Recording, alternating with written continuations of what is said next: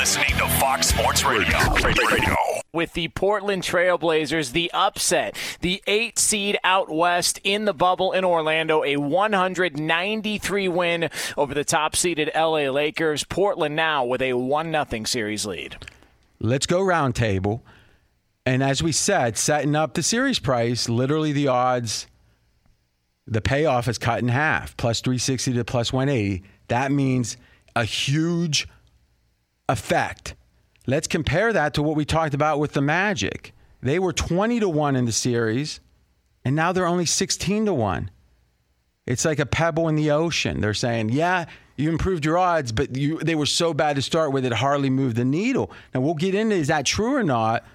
Fez, do you feel like this significant upgrade for Portland was warranted? Is it in line with what you think it should be? And what did you see in the game? I think the adjustment is large, but I still, frankly, like Portland to win the series. So if you had a forced bet, Blazers have value, plus 180. What would you think the line should be? I think the Blazers should be about plus 160. So we're down to a little bit of value. What did you see in the game? I saw a Laker team that hasn't been able to shoot threes in the bubble. They're shooting less than 30%, and that problem continued last night. 5 for 32. That's not good, RJ, especially what is Portland's Achilles heel? Their defense doesn't defend well from three. You screaming Dame time, maybe? I mean, that would unsettle me. But, okay, go ahead. So Lakers can't make their open threes, and all of a sudden they have to go into the paint, and Portland's good at defending in the paint. Whiteside, 5 blocks. Lakers struggled to get their points in the paint. Bill Simmons was talking about this and, I'm not an NBA originator. I've got, I'd say NBA is probably my second favorite sport at this point. The defense for Blazers, if you just looked at it on paper, you wouldn't think, oh, they're really good inside. They're really good. But it seems that the players they have do a competent job defending the Lakers' bigs. And I'm not sure, LeBron, however you want to describe him, but otherwise, what do they got? So to me, the big question, or one of the big ones, and Jonas, Fez, whoever wants to answer it, I don't know the answer.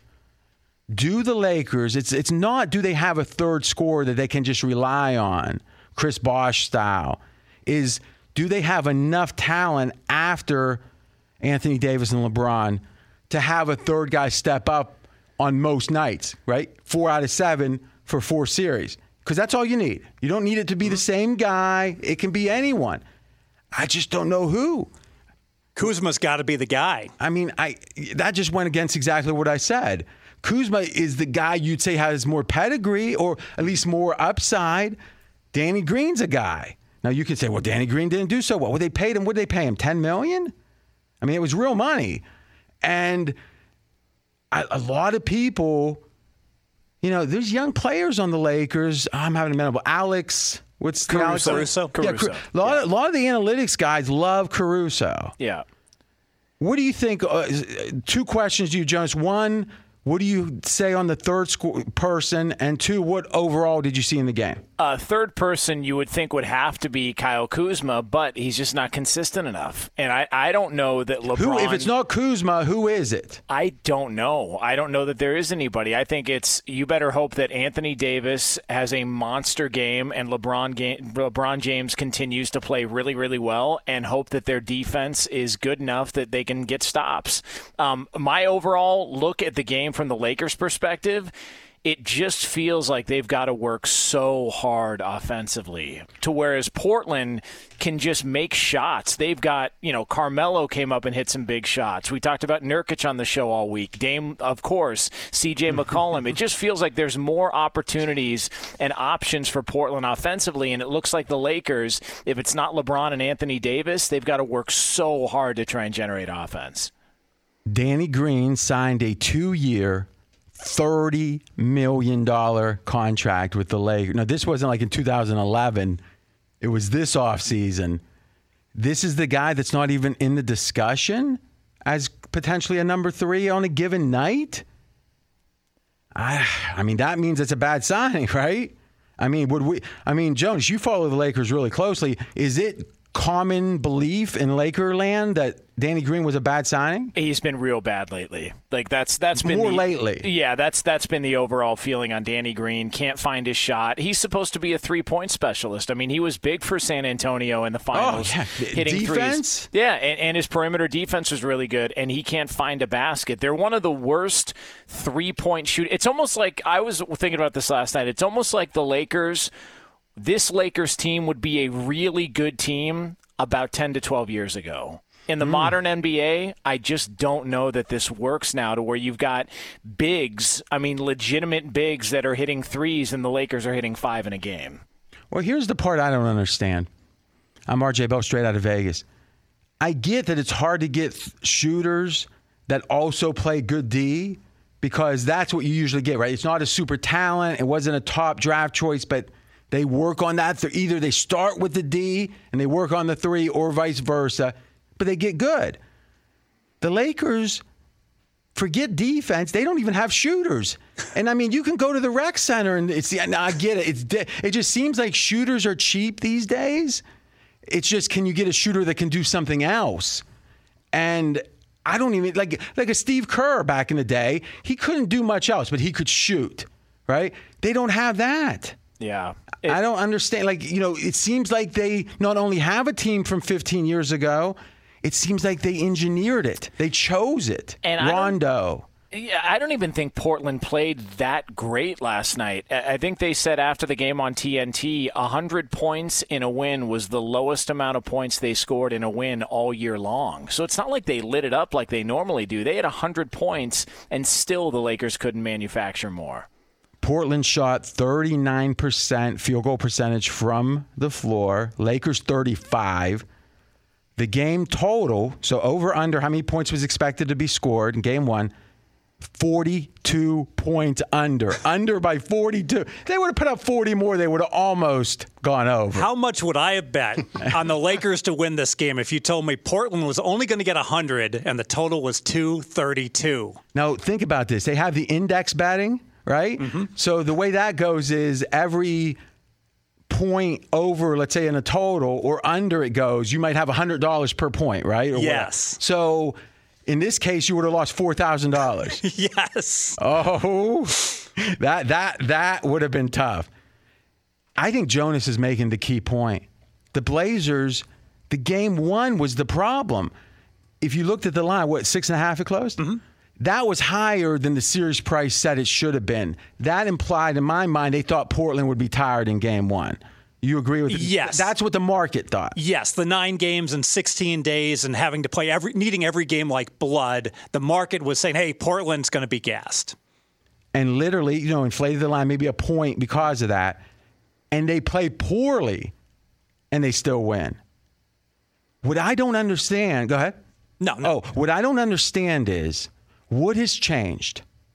I know Bradley's not there. Okay, was he that? Because Fez, you're taking a lot of bows right now. When Bradley's... You nailed Avery Bradley being critical for guard play and for perimeter defense for the Lakers, yeah.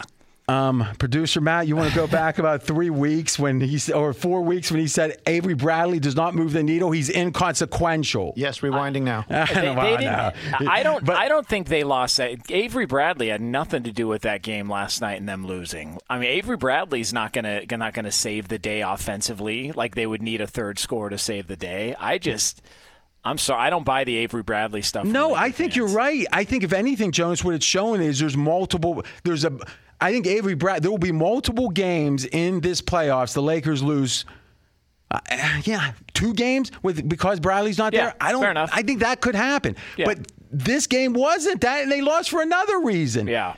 Which seems to me, what I don't understand is not watching them every game, every night. What is different? Jonas, what is different about this team? Is it just that the backdrop or the shooting sight lines in this bubble are bad for them, and they haven't shot well now for 9 games? I don't know. Here's the one thing that I've been curious about, because LeBron alluded to this, I want to say about a week ago, maybe a week and a half ago, when he said something along the lines of, there's just, stuff going on. I don't want to talk about it with this team right now, that they aren't in a good place. And that was brought up. And then he's brought up multiple times, a couple times, how the bubble is just different. It's different there. And that was my question. Did he talk about the team, or did he talk about the situation in the bubble? Because that's what I heard.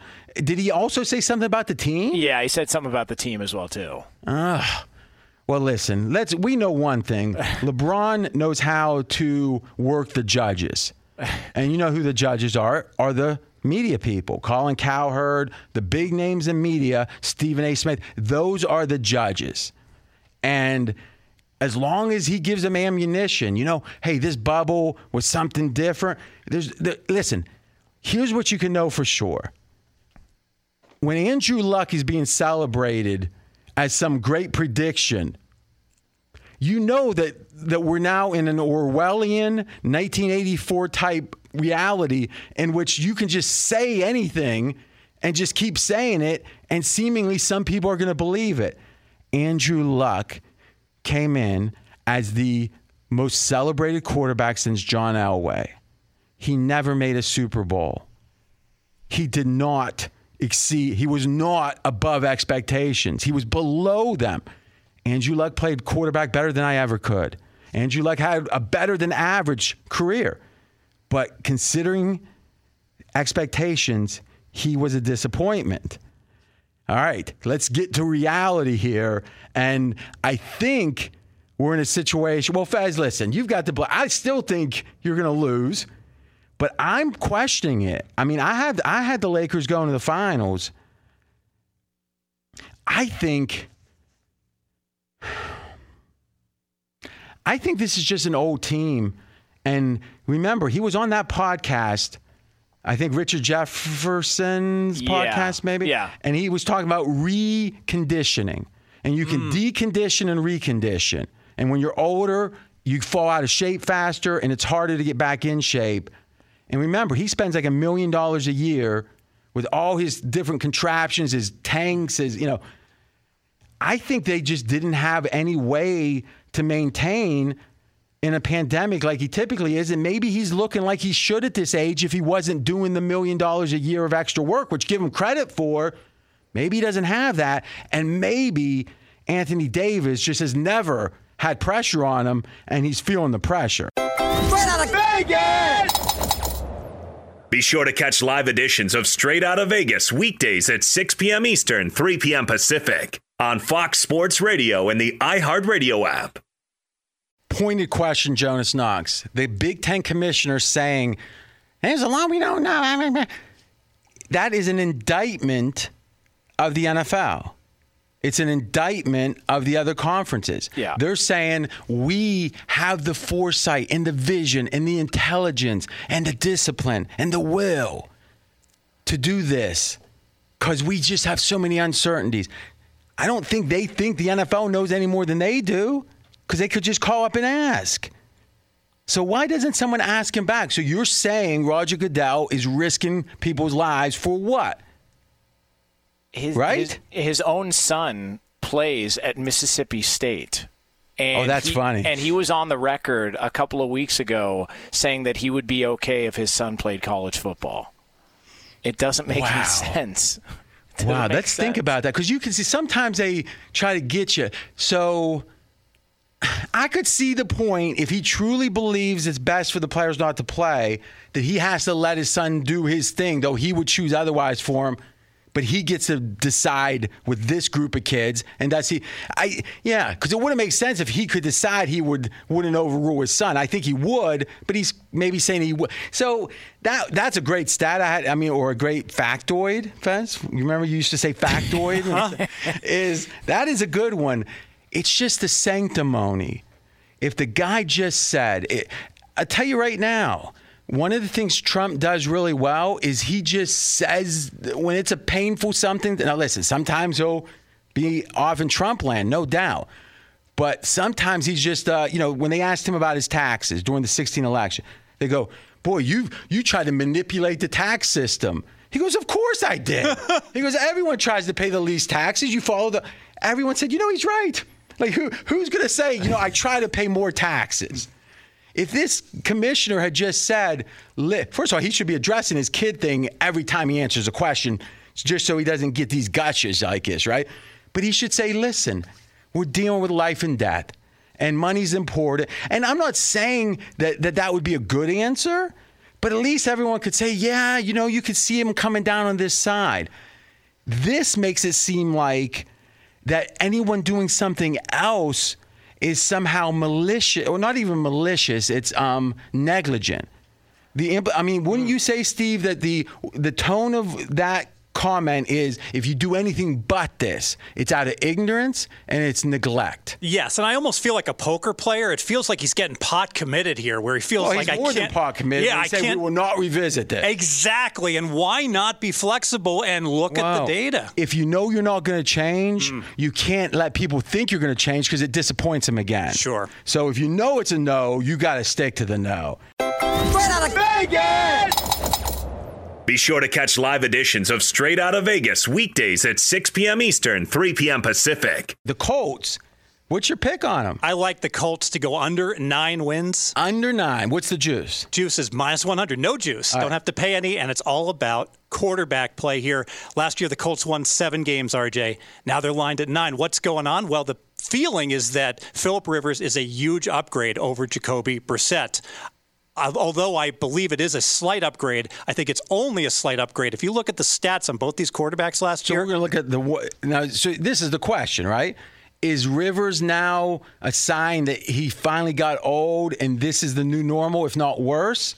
Or was it an aberration? Was it a fluke last year? Because if you look at the year before, Phillip Rivers is a Pro Bowl or all Pro Bowl quarterback. Top 10 quarterback, exactly. Rivers is going to turn 39. Did some research, Football Outsiders to figure out that he turned 39. Well, that scouts are reporting he definitely lost arm strength last year. That's what my eye test showed. Your eye test. Well, it agreed with my eye test. When you're throwing from your back foot, falling back, sometimes you don't get the zip on the ball. It's a good point. He's got a big upgrade in his O-line, but I got to tell you, the wide receiver. Well, I think that's the key. You could make the case the Colts have the best O-line in football, correct? Yes. And if you said, paint me a picture of Phillip Rivers having a great year, it would involve a great O-line. Yes. So whatever chance he has to succeed, it's going to be maxed here. I'm not so sure because the wide receivers, T.Y. Hilton's turning 31. He was injured last year. 31 now for a wide receiver? That's old. Well, and he was injured last year. So you're just going to and act like it doesn't matter. Well, and it's just T.Y. Hilton. So they bring in Michael Pittman is a second-round draft pick. He's their number 2 wide receiver. Phillip Rivers does not exactly have great wide receiver weapons. Jonas, here's what you know for sure. When Fezzik is going to Pro Football Focus and squinting and trying to figure out how good the 4th receiver is, not a great handicap. One last thing. The Colts got unlucky last year. So you can't, whenever you think, they lost these close games, blah, blah, blah. That's why I like the over.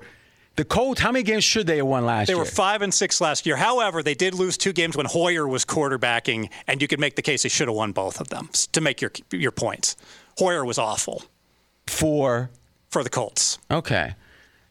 To me, if you look at Brissett, he might be the best backup quarterback in the NFL right now, right? Yes, he and Andy Dalton. Yeah. So to me, I think the quarterback situation, they have a good chance to have a competent quarterback no matter what. You've got the under, though.